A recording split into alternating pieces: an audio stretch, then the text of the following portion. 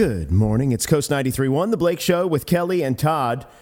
We got the first text of the day. And it's from Chuck the Plow Guy. Chuck! Oh! Chuck! So Chuck plows out on Shabig.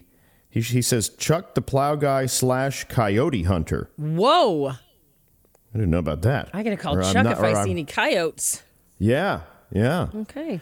Did I give you a follow-up on the skunk situation? Well, I had smells of skunk all last night. It's like once it's in your brain, you don't even know if it's actually out there. Yeah. So if you don't know what happened, my dog Oscar got sprayed by a skunk, and he still, smells a little bit like it. Luckily, he's getting a bath today at the doggy daycare place. And they were like, yeah, we've seen a fair amount of skunks. And everyone who I've told this said, oh, that's crazy.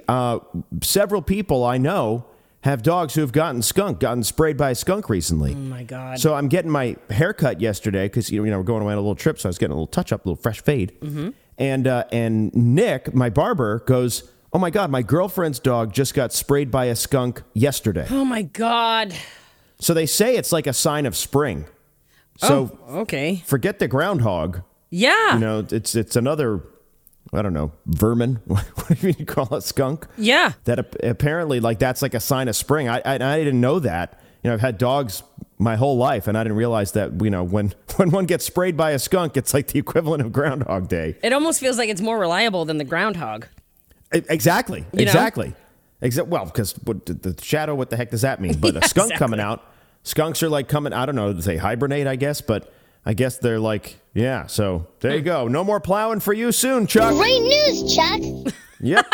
You're all done, Chuck. There you go. Done for the season. All right, we'll get, while we're talking about the weather, we'll get Mr. Todd in here in just a moment. It's Coast 93.1, The Blake Show. Thank you for being a part of the 5 o'clock club. And if you have not gotten your tickets yet for the Coast 93.1 Second Chance Prom, that is coming up on March 23rd. Tickets are available right now. You want to grab them before they sell out. We do have a limited number of people we can have in this ballroom at the Sheraton at Sable Oaks, and it's going to be so much fun. Kelly is going to be decked to the nines. Well, I don't know about me. Jay's suit came in. Oh! And he woke me up at around 8:45 last night to show me.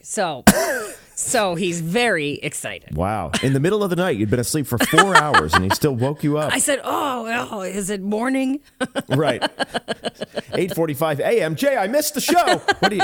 What? Oh, and why is it so bright in here? Oh, it's just your suit. Oh, good Lord. Oh, boy. Okay. Oh, God. Oh, man. Well, now I have the pressure. I haven't picked out what I'm wearing yet. Now I feel like I got to really bring it. Yeah, he's going all out.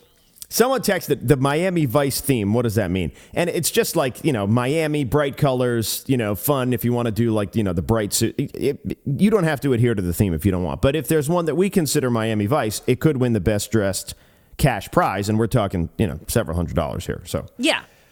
So you want to bring the fun. It's March 23rd, the Coast 93.1 Second Chance Prom brought to you by Bill Dodge Kia. Get tickets now at coast931.com.